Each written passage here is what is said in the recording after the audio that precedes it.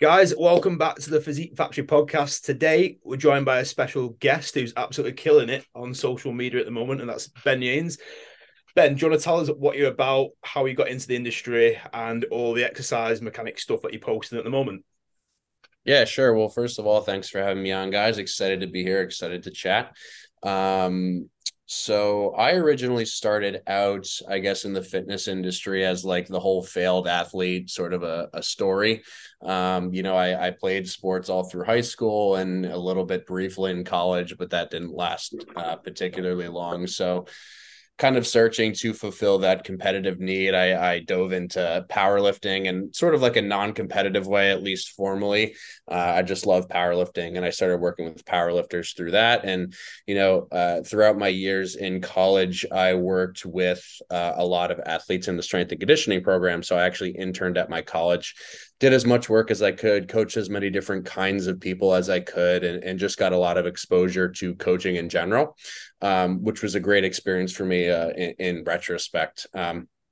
I think the problem that I had with working with athletes originally was basically that because I worked, and this could just be a product of where I was and what kind of people I was working with, but at a Division III school, not many of the athletes are there, at 6 a.m. for conditioning twice a week to, improve their ability to play the sport, or at least that's not how most of them think of it. Most of them are just like tired and they don't want to be there, and they're still hungover from like 3 days of drinking over the weekend. So, you know, uh, point being, I didn't enjoy really working with athletes at my school that much because it didn't feel like they wanted to be there as much as I did. So that's kind of how I found my way into personal training, where I kind of viewed the interaction as like of mutual benefit. And even if, and still now I have a few clients who just like hate working out, but they love what kind of comes along with the deal of working out and making progress in the gym and those sorts of things. So that's kind of what I gravitated toward, and why I gravitated away from, I would say, the strength and conditioning stuff is just because I wanted to find a segment of the population that really liked to work out, or at least like the things associated with working out. Um, and what I started to notice, not just kind of in myself, but in a lot of clients, is like a lot of people just have, issues in training, right? It's like, oh, my elbow hurts when I do this pressing variation, or, my lower back hurts when I do this kind of a hinge or this kind of a squat. And that was always something that really bothered me from the standpoint of like, I experienced a lot of those things personally. And I think that most people do. And most people assume that those are things that are just normal, right? Those are things that kind of come along for the ride. And I don't disagree with that, sort of viewpoint on it, in terms of, you will experience, if you push yourself to any degree, some kinds of pains, discomforts, tightnesses. That's all natural. I think that's unavoidable. But, it seems like a majority of the population around personal training just seems to think of like, these little aches and pains, especially during exercise, is completely like normal and acceptable.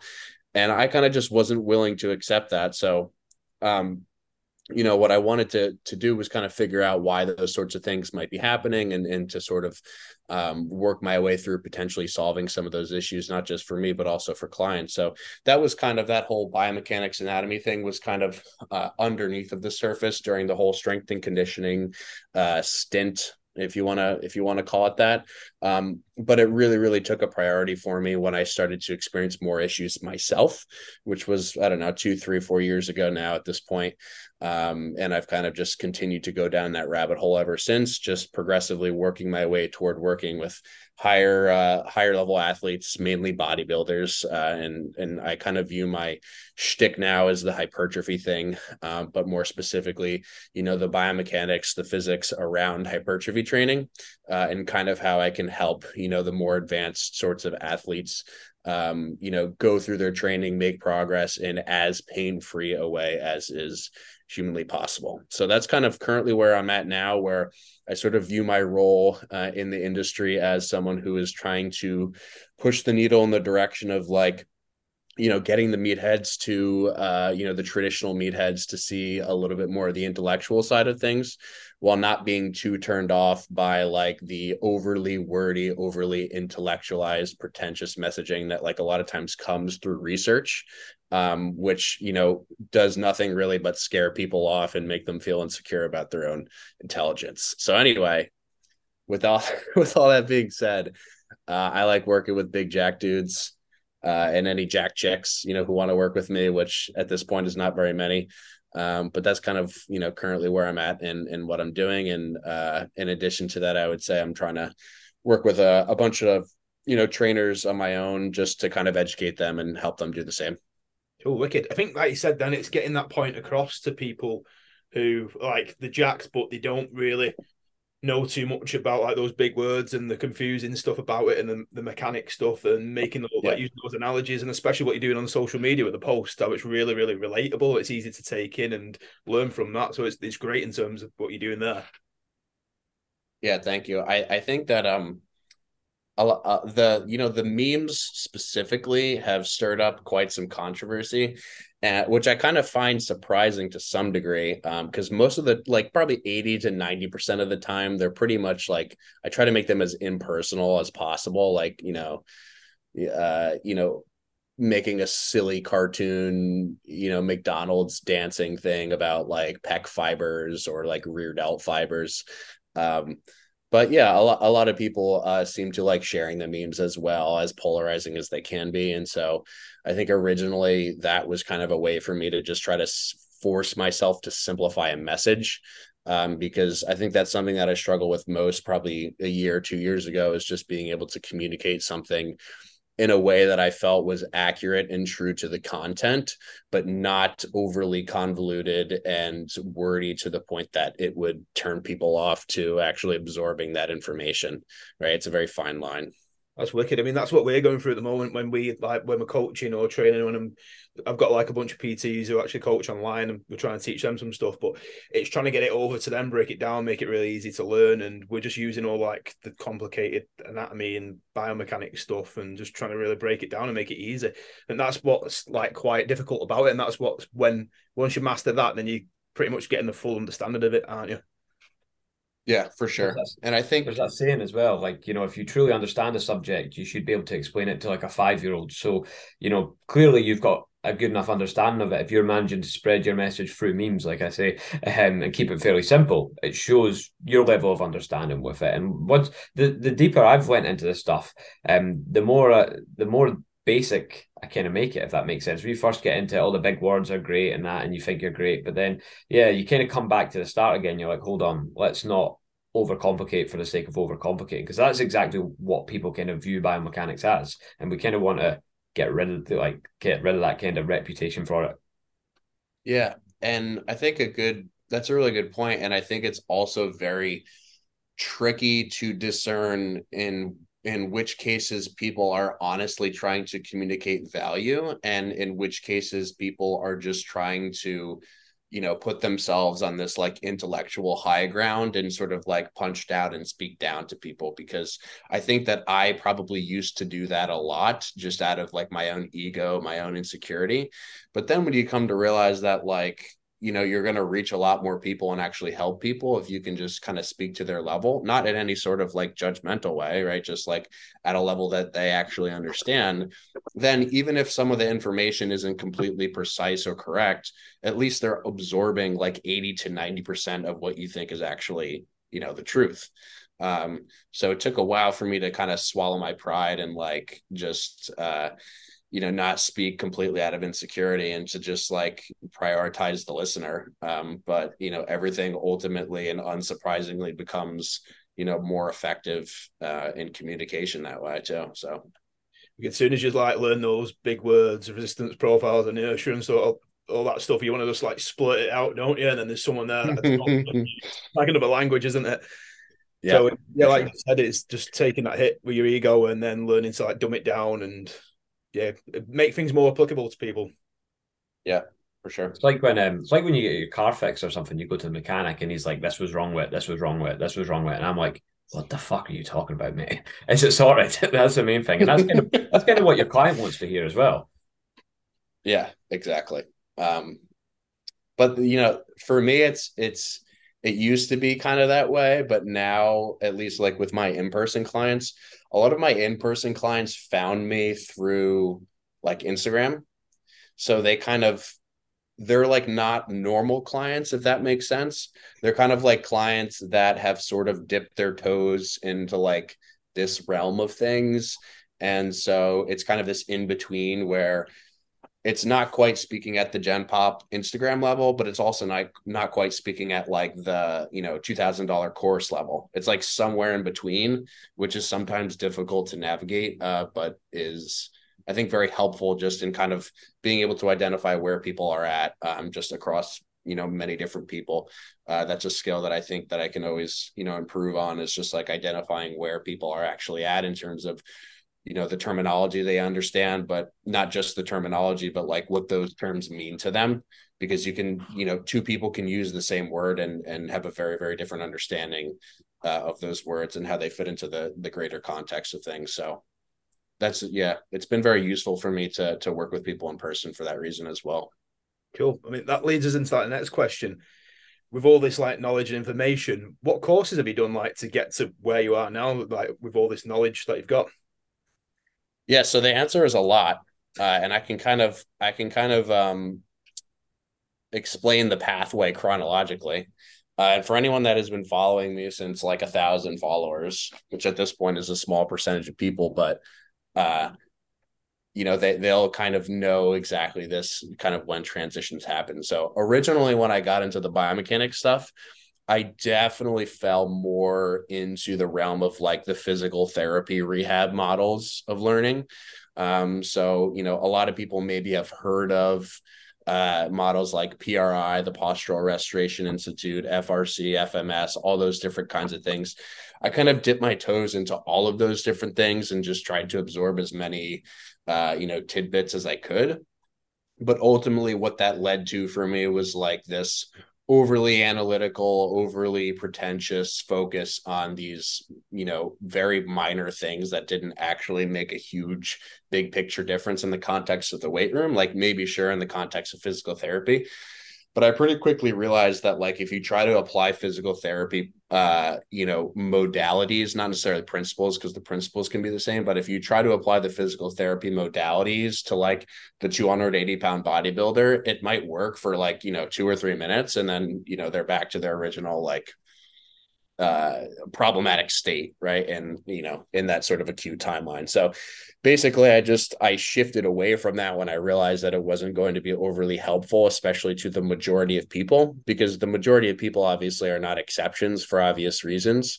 And so that's kind of when I dove more into the mechanical modeling of what is, I guess, traditionally known again as like the traditional mechanical model, which a lot of people now teach as so like, for example, the guys at N1 Education, Coach Cass and Adam and Cody, they do a fantastic job of, I think, relaying specific information and specific like functional anatomy based stuff.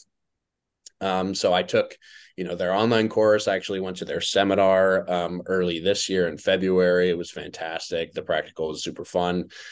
For anyone who's listening, I definitely could recommend it if, it's a big financial commitment, especially if you're overseas, but super, super worthwhile. And I couldn't recommend that more. And then I would say probably the biggest influence on my learning has come from RTS and Tom Purvis, which I think is probably the case for a lot of people who are sort of in this realm. Tom is kind of like the godfather of all this stuff, or at least that's how I kind of view him. Names like Joe Bennett, hypertrophy coach like Joe, is like a disciple of Tom, and probably most people in this realm are disciples of Tom, even if they don't actually know it, because a lot of what has happened is like Tom is kind of the guy who has translated all the textbooks and not just anatomy textbooks but physics textbooks, and kind of mixed and mashed them together and like put them out in presentable video format. But the great thing is that like no one knows about Tom too. And Tom is like this little secret weapon that like we all are just kind of like hiding in our back pocket. So it's like I hate social media. No, you just can't stand it. So, and understandably so. So whenever I am trying to relay content, I'm like, in the back of my head, I'm like, what would Tom think of this kind of a thing? And I know that regardless, he'd probably be pretty judgmental and harsh, just given, his nature. But yeah, Tom Purvis and all of his courses, and video lectures online. I definitely plan on seeing him in person at some point soon, within the next year for sure, and maybe learning from him a little bit more on a personal level if I can somehow manage that. But that's kind of been the timeline, is basically just I progress from these physical therapy models more toward the Tom Purvises of the world, the Kassims of the world. And through all of that, I've done a ton of reading and listening and learning from a bunch of other people as well, but those are more so just like kind of individual sources, one-offs, articles, research papers, those kinds of things that are all sort of related to whatever topic I'm currently learning about, which I think for people listening could be a helpful strategy for their learning, which is to say, like, I think a lot of people get caught up in where to start rather than just starting with something that they're interested in. And I give the example of, like, if you're a dude and you're just starting to lift, they're pretty interested in like biceps, right? Like biceps. Everyone knows like what a bicep is.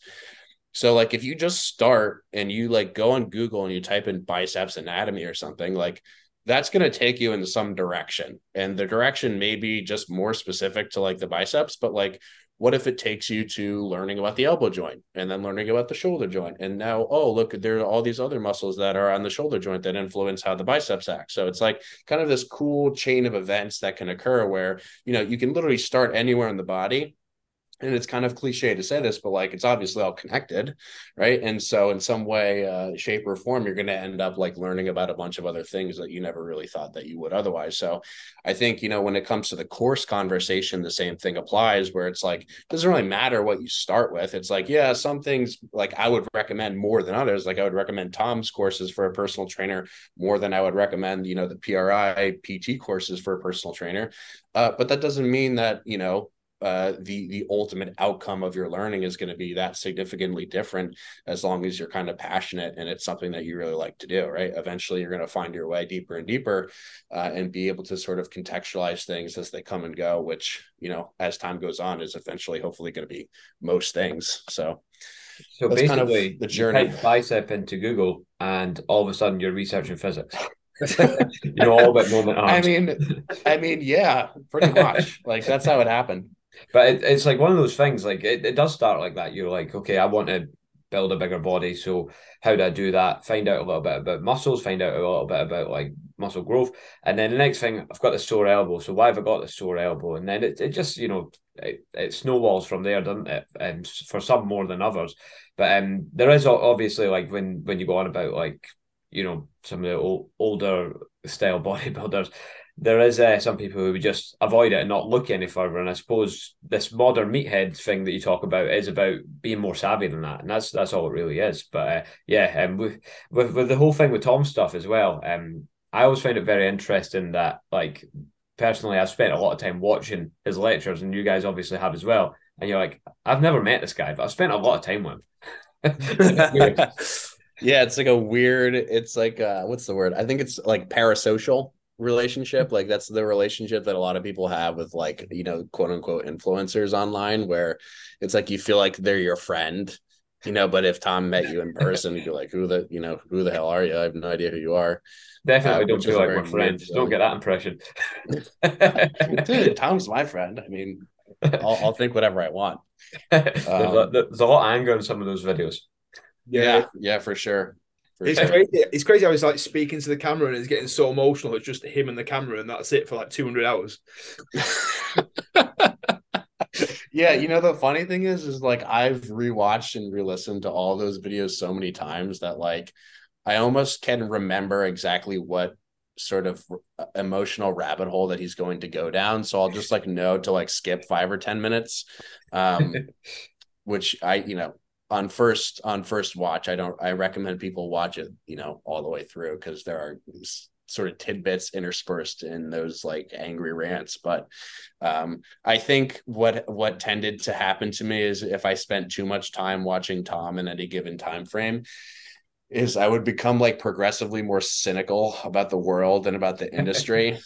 And so I needed to like, watch and listen to people who are a little bit like more tilted in the opposite direction, just to like make sure I didn't become too angry at the industry. So I I'm think happy I didn't, I go know the completely feeling. down that way. I think Do you, over here we've got a good balance actually, because we've got Michael who runs RTS over here, and Michael's very different to Tom, and the way that he teaches is very different. So it gives you that nice kind of balance. Yeah. as with the courses, do you find, especially like with the words that you use, like what you said before, with they've got different meanings, but it's the same thing and different words and whatever. It's like I've just started doing pre-scripts at the moment, and there's some like the concepts are pretty much the same. There's some little differences in there, but they've got different like phrases and words for that exactly the same meaning, and they're like really like confused, thinking, right, play maintainer. Literally, that's like talk RTS language and that language, and it's sort of a bit like contrasting, trying to understand it. But I'm not sure Yeah. what M1 was like in terms of their terms.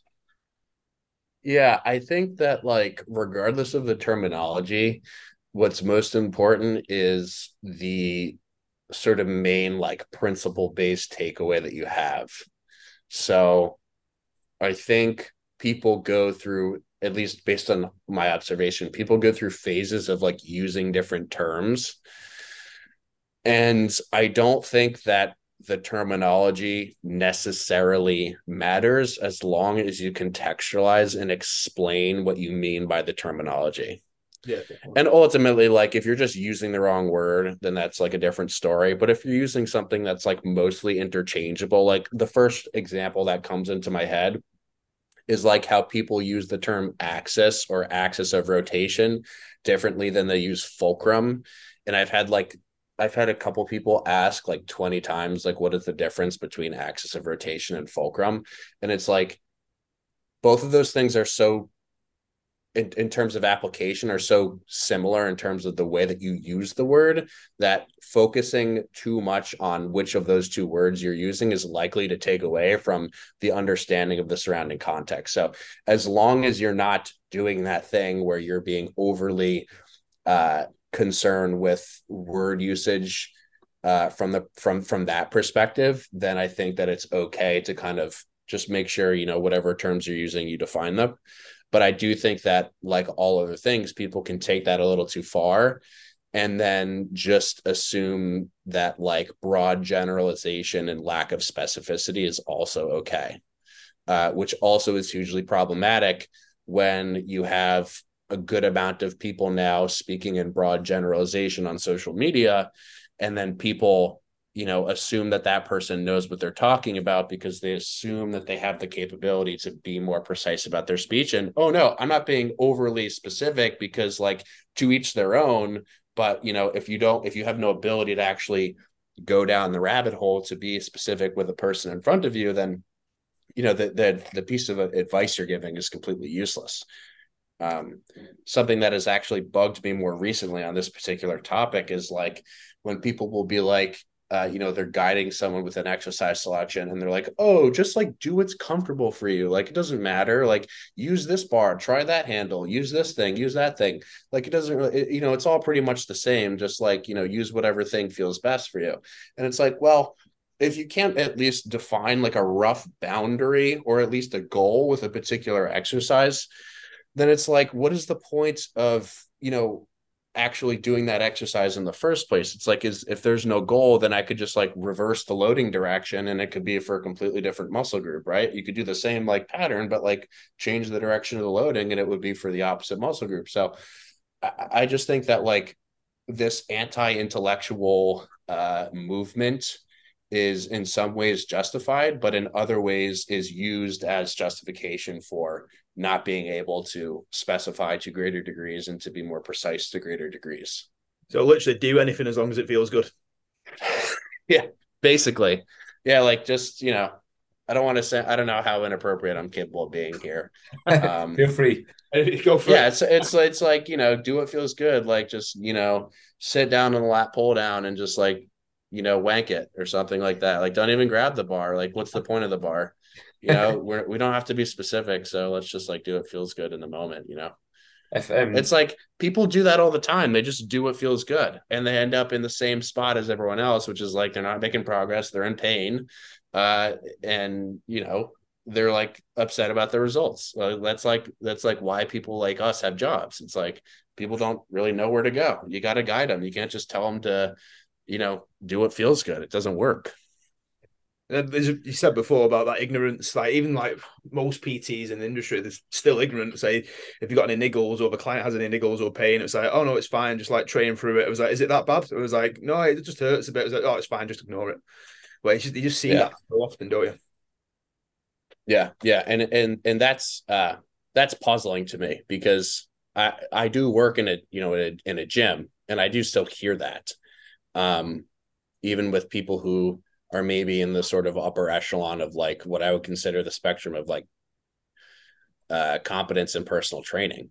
It's like if a client is doing something, and this is there's so many different directions we could take this, but something else that particularly bugs me is when you hear from the very from the PTs who are very much like the biopsychosocial guys who like they sometimes kind of talk about biomechanics, but like not really, and like they make fun of people who talk about like fiber direction, those kinds of things.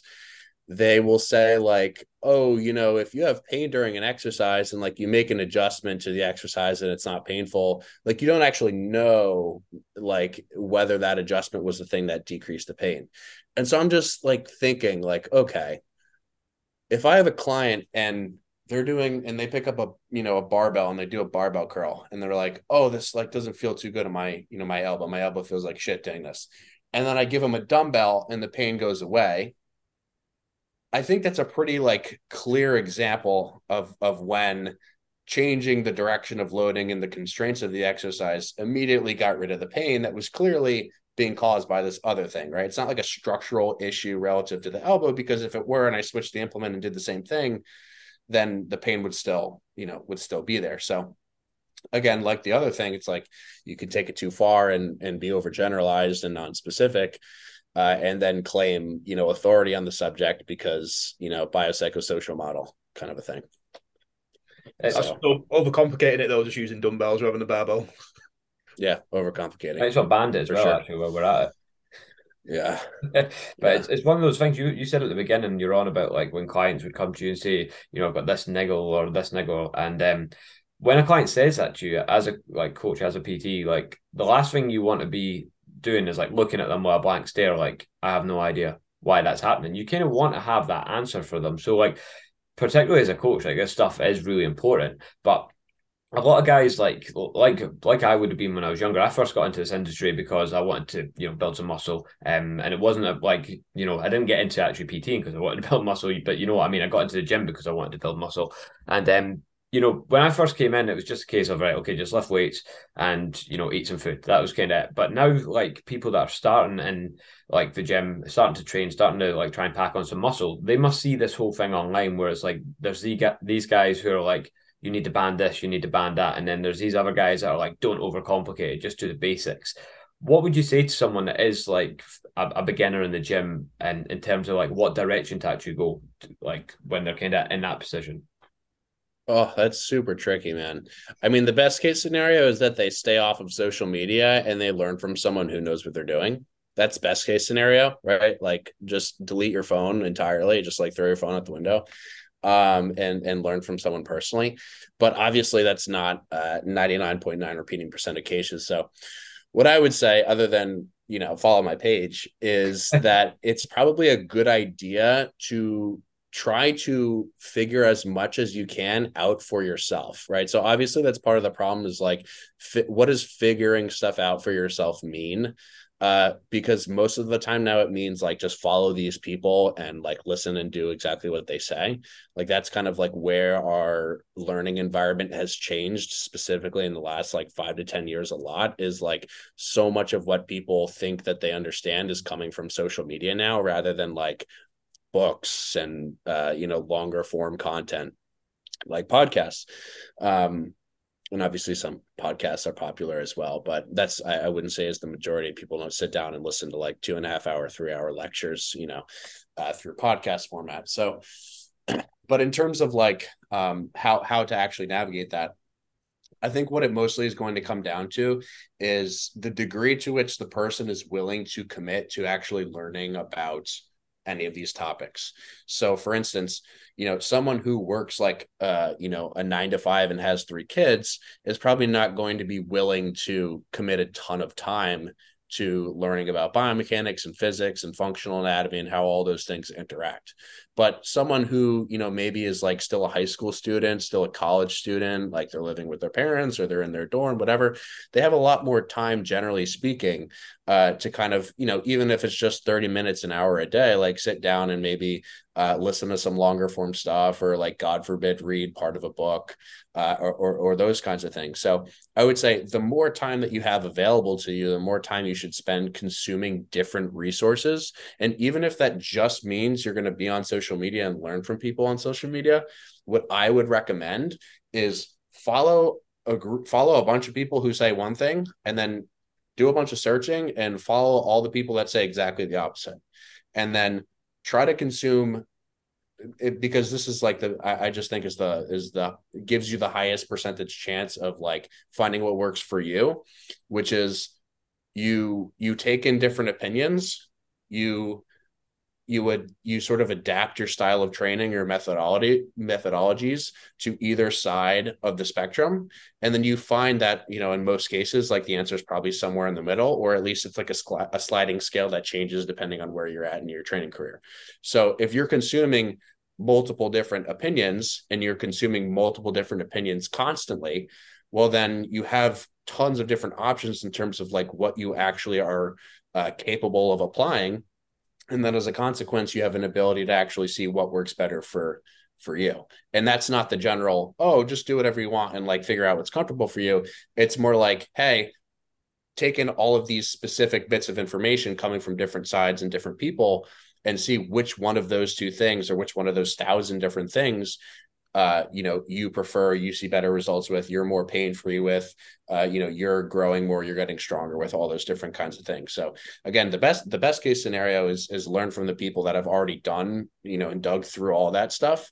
And the worst case scenario is just sort of blindly following a guru that you see on Instagram and listening to everything they say. So I would encourage people, even if they're, following me and like listening to everything that I say, is like, think about all the stuff that I say, and then go follow someone who says the opposite thing that I do and try to learn from them, and then apply their methods, and then apply my methods, and, whatever methods means, and then see which one you like more, or is more sustainable, or works better for you. And obviously that's a longer term process. That's not like, you wake up one day and, oh, this method now works better. It's like this whole amalgamation of things across a long span of time that kind of gives you that answer. So that's what I would say generally in short, is just consume as much as you can, but most specifically consume opposite things at the same time, and use the knowledge that you gain from those opposite experiences to make the best decision for yourself, and, potentially for your clients if you're a coach or if you're a trainer. That's it. It's just literally put it all together and make your own opinion and see how it applies to people. Yeah. I think that's one thing that RTS gave me, is like, it's the whole question it. Like, don't just blindly follow it. Just question everything. Have a think for yourself, and the ability to actually be able to look at something and say, right, I'm not just doing this because the biggest guy in my gym's doing it. Think, why is he doing that? What's he getting out of that? And what's potentially the downfalls of that? And then, yeah, like you say, just trial and error, figure out what works for you. Another thing to kind of add to that is, like, again, with all these people that are like, everyone's putting their opinion online and everyone's saying, either do this or don't do this. But the people that you learn from as well, I would say, ensure they didn't stop learning a long time ago. Like, people like ourselves were like constantly, like, I know I'm still constantly exploring this stuff. Like, I don't have all the answers and I never will. But like, that's kind of the kind of people you want to look for, people that are constantly, progressing their own knowledge in this stuff. Yeah. One of the days on this kind of a note, one of the days that I was most proud of myself was when I was listening to one of Tom's videos, and I heard him. I don't remember this specific statement because it's happened a bunch more times now, but he said something, and I paused the video and I was like, I don't agree with that. And it was only up to that point that I was like kind of taking everything he was saying as gospel. And I was hearing him say, well, oh, like you should think for yourself and question all these things. And it was the first time that I actually felt like I you know in my own mind was like, oh, this is something I'm questioning right now in this sort of meta sense, where it's like I was questioning a lot of the things that he was saying at that time when I never had previously. And so that's a really cool thing to kind of like be able to think for yourself and question the people that you view as like, authority figures on a topic, because when you realize that like they only get to that point by doing the same thing, that like, that's a really, really powerful thing to be able to do. Especially when you have people around you who can maybe, call you out on stuff and force you to do that for yourself as well. That's the thing. There's always a, like, when you say like people call you out and things, like there's always like a discussion to be had. It's never you're right, I'm wrong. It's like, let's hear your point of view. Let's put our point of view across and like kind of see where it goes. It doesn't need to be this is right, this is wrong. But again, social media in a sense kind of promotes that kind of stuff, doesn't it? Because like I know, like, did you put something out about like a bent over row or something, saying it wasn't a great exercise for building muscle? Like shit like that for social media, it does just do so well, doesn't it? Because people are like, how dare he? Arnold Schwarzenegger done It's not triggering people. That's what gets the likes. See, it's interesting though, because all of those things that I all those kind of like polarizing statements that I make are very intentional, but they're always like hyper contextual. So if I say like, for instance, like the bent over row post that you're referring to was a post about like specifically lat and upper back hypertrophy. And it's like, well, if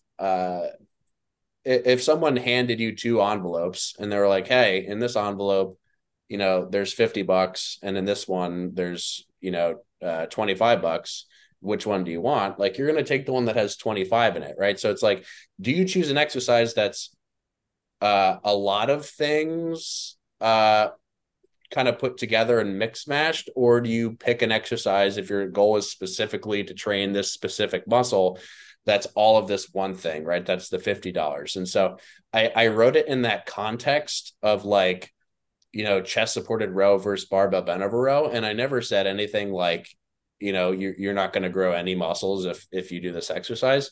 But people will just read the first slide and comment. And all I have to say then is just like either read the caption or just like read the whole post. Because at some point, what people respond to is the specific context taken out of context. So and that's kind of like a strategy that is, that's maybe a different discussion to discuss, like whether or not that's, particularly ethical in some way. But if it gets people to comment and I can respond and it's pretty harmless when they actually read and they're like, oh yeah, I usually like we'll see that point that he's making after that. It's sort of like making an absolute statement, but having context to it as well, isn't it? Yeah. Sort of. That happened to me as well. Like I done one about the tricep ropes, like the short tricep ropes, and I went into the gym the next day, and people were like, "Why are you using them? You hate them ropes." I hate them. Do hate the V bar though. I'm with you on that one, dude.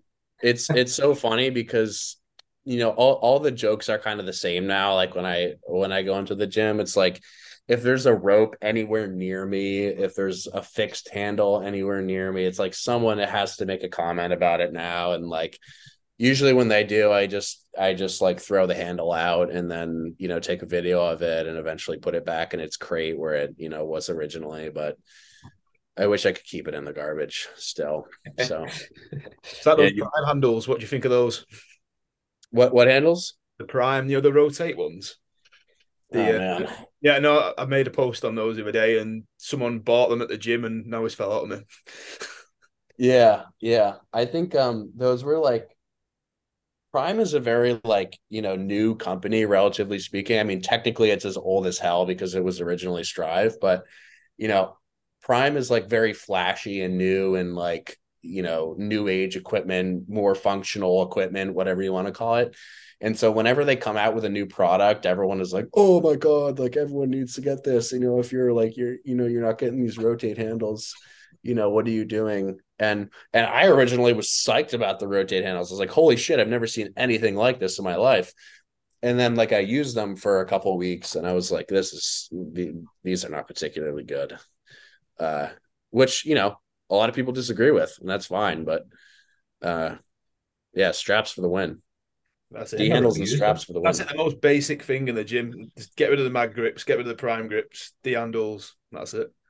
Yeah.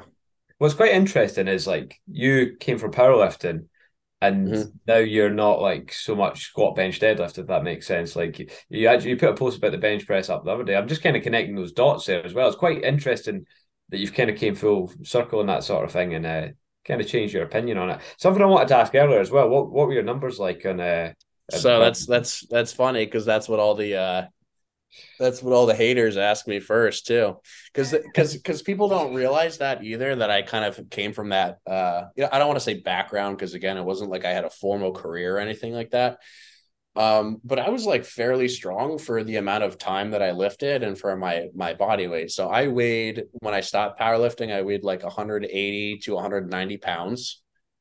And just for reference, I now weigh like 215, 220. So I've gained a good amount of weight. I put on a lot of muscle. But when I stopped powerlifting, again, around that 180, 190 range, I could bench press for a pause like 370 pounds. I could squat 550 and I deadlifted 605. So it's like a 3 times body weight plus deadlift. And like people are asking me like, what do you know about like, powerlifting? It's like, yeah, I'm not like John Hack, but like I have experience, with barbells. And the reason I've moved away from them is because I hated them, or at least I grew to hate them experientially. We'll need to convert that for everyone over here. I was thinking, I went over my head then and I was like, pounds to kg, what is that? We're talking like a 170 kilo bench roughly. And then the squat must have been about 250. What was the deadlift? Deadlift would have been 605 pound. 605. I'm actually translating this here. So that's 270. That's a big deadlift. Nice. Yeah.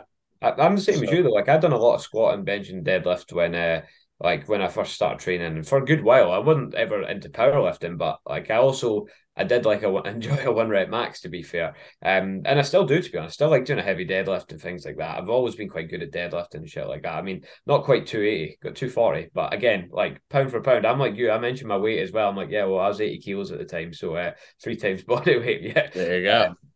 That's when where we guys, when we're like, yeah, we're bringing out our weight. We just need to get that pound for pound. I just, keep it, just make sure I establish it, I talk about it a lot. And then when you get the bigger guys and they're saying, well, you're only doing this weight, I'm like, well, can you do a pull-up? Yeah, you always got the pull-up back card, the card in your back pocket. But speaking of bigger guys, like you said, obviously you train a lot of like bigger bodybuilders now. What are some of the considerations you come up with these guys compared to like, someone who's not a bigger bodybuilder, someone who's maybe just a woman in her 50s, for example? Yeah. So, I mean, a lot of considerations. So the first thing to consider is just the most obvious thing, which is the difference in structure. And, with people who are like 280, 290, 300 pounds, it's like, you're dealing with people who have gotten so big and so muscular that it's almost like if you were to have compared them from, when they, weighed 100 pounds less or 50 kilos less, they're almost like they're completely different people. And so what tends to happen with structural adaptations of people who get bigger, obviously their bones grow and stuff, but I think from a joint range perspective, every single plane of motion needs to be more specifically loaded in the much bigger individual, because what happens is the range of space that they have to move just decreases. And because the space that they have to move decreases, you have to be more precise with the directions that you load them, specifically if they're prone to injury. So for example, I kind of dipped my toe in the bodybuilding realm, I would say first and foremost, like a little over a year ago now, when I started training with who is now still my training partner and one of my closest friends, who's an IFBB pro. And in his off season, he got his pro card last year. And in his off season, he'll weigh like 300, 305, 310. So just like gigantic human. And for years and years and years, he would, on a bi-weekly basis, so every other week, go to physical therapy 1 week, and then the next week he would get massage done. So it would be like every Wednesday, it was either physical therapy or a massage, and then a physical therapy, massage, and so on and so forth, like that. And he did that for, I think, 2 or 3 years, like super long time. And it was just basically because, he felt stiff all the time from like a muscular perspective, which, to some degree is unsurprising given how much body weight he has and how much he had gained in that, 2 to 3 year span. But he basically asked or proposed to train with me because he wanted to see if like he could, feel less stiff, just feel better in general, decrease pain symptoms. And I kid you not, after like a month or two of us training together, he stopped going to PT and he stopped going to massage entirely. And he had never felt at any point like he had been less stiff than he was after we had started to train together. And so, the precise reason as to like why that is the case, stretching with weights, stretching with load, stretching precisely, you could call it. No, the exact reason that was the case, like I can't say in absolute certainty, but what I believe is that when you load things as precisely as you can, and specifically just for him in planes of motion that he had available to him, then what you do is you force the individual to use contractile tissue to manage movement, and the proportionate amount of stress that you put through we'll call it passive tissue, connective tissue, decreases dramatically. And so it's kind of the old idea of like, not tossing weights and not letting like inertial effects take the brunt of load. Let's say on a squat, like don't dive bomb the squat kind of a thing. I think it's just that at a much smaller scale on every single rep and on every single set of every single exercise. Right. So, to give maybe a concrete example for the listener, if this is kind of like too abstract, take like the example of the barbell curl that we used earlier compared to maybe like a cable curl. The forces, especially in a bodybuilder, like a big bodybuilder, that you will create with a barbell curl, fixing their hands to this, static implement that is unchanging, both in terms of where it wants to pull you, but also where it wants to move your hands as you go through a curl, is going to create forces on the elbow that force the connective tissues to behave in a very, very stiff kind of a way. If any of you can picture this, just picture like kind of taking your arms out to the side and just like trying to hold a barbell super, super wide and fixing your elbows in a locked position. It's basically a position that forces your elbow to be like pulled medially. So there's this like huge lateral stress that gets created on the elbow.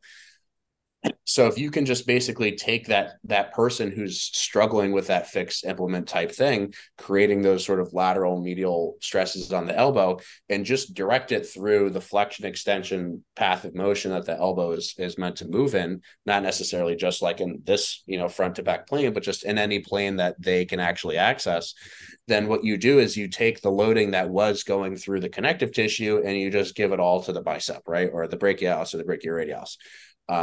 And so it was just, to me, it was an example of like proportionately distributing more stress to contractile tissue and kind of taking it away from connective tissue. And as a consequence, like I said, like he stopped going to PT, he stopped having all the joint pains that he regularly had, and he stopped feeling, stiff as a board waking up usually. A good way I like to explain that to clients actually is like, it's like a door, right? Like this door behind me. If I opened that door and I hung off this side of the door, the hinges were not going to like that very much. And using the barbell curl in that example is kind of like doing that to your elbow. Yeah. Nice simple way to think about it. Yeah, it's just people don't view these exercises in this kind of a way, where it's like there's just no reason to load your elbow that direction. Um, and again, like people think it's unimportant until it happens to them or until they run into a problem, and then they'll have to deal with it now. And kind of what I'm just trying to get people to see is like, hey, you don't have to wait until like your elbow is in crippling amounts of pain for you to actually address this. Like you can just actually address it now so that it doesn't have to happen in 15 weeks. Be Kind of a thing. proactive, not reactive. Exactly. Yeah. But like you said, that's what all a lot of the bigger guys that I know, that's exactly what they do. It's like massage or physiotherapy or something like that. But they never think to change the way they train, or not very often anyway. They think to actually change what they're doing in the training. Because it's a basic. It's always been like done like that, hasn't it? And they don't want to learn anything else, and they're just going to keep going back to that massage and therapy, and they won't want to learn like the new stuff, because you see it on social media all the time, don't you? Especially those old school bodybuilders who are like 50, 60, and they're taking the piss out of cables, bands, and it's like you just don't understand it. It's not, you're not using them just for the sake of using them. There's a reason behind it. But some people obviously do absolutely tear it apart and apply it awfully, don't they? Yeah, and I think that, like I said, with just the whole getting bigger consideration is like, and to make maybe a more specific and helpful point is, everyone is going to be different, yes, to some degree from like a structural standpoint. And the bigger that you get, the more narrow those sorts of ranges will become and the more specific that you have to become. But like the same kinds of principles apply to everyone. Like load an elbow in the plane of motion that the elbow moves. And it's like, yeah, your elbow may like look differently and move in different planes, and your shoulders may move in different planes, but ultimately the principle is still the same. And this idea that like, and I understand why this is the case. Like people look at a barbell, right, and specifically in this example, like a barbell curl, and they're just like, yeah, that's like normal. That's a normal thing to do. It's very normal to do barbell curls, right? And mostly it's just because that's most of what people's introduction to like lifting weights is. It's like seeing people grab barbells and do things with barbells. So it's totally understandable, but it doesn't actually justify the logic behind using it. It's just like, hey, this is something that I see other people do, and therefore it's normal. It's like, well, it actually doesn't make any sense, like from a structural perspective whatsoever. It's just that originally, like when people started lifting weights and the barbell was invented, it was just the best tool to accomplish the task. And just a little tidbit for anyone who's stuck at home and only has a barbell: if you want to do curls, stick one end of the barbell in a corner. Doesn't matter what, maybe a corner that you don't particularly like, so you have it in kind of a landmine kind of a way, and then grab the other end of the barbell and do a curl, and you'll get a nice drop off in profile as well. And you're doing the curl, and you can do a single arm. There you go. That's cool. Solution.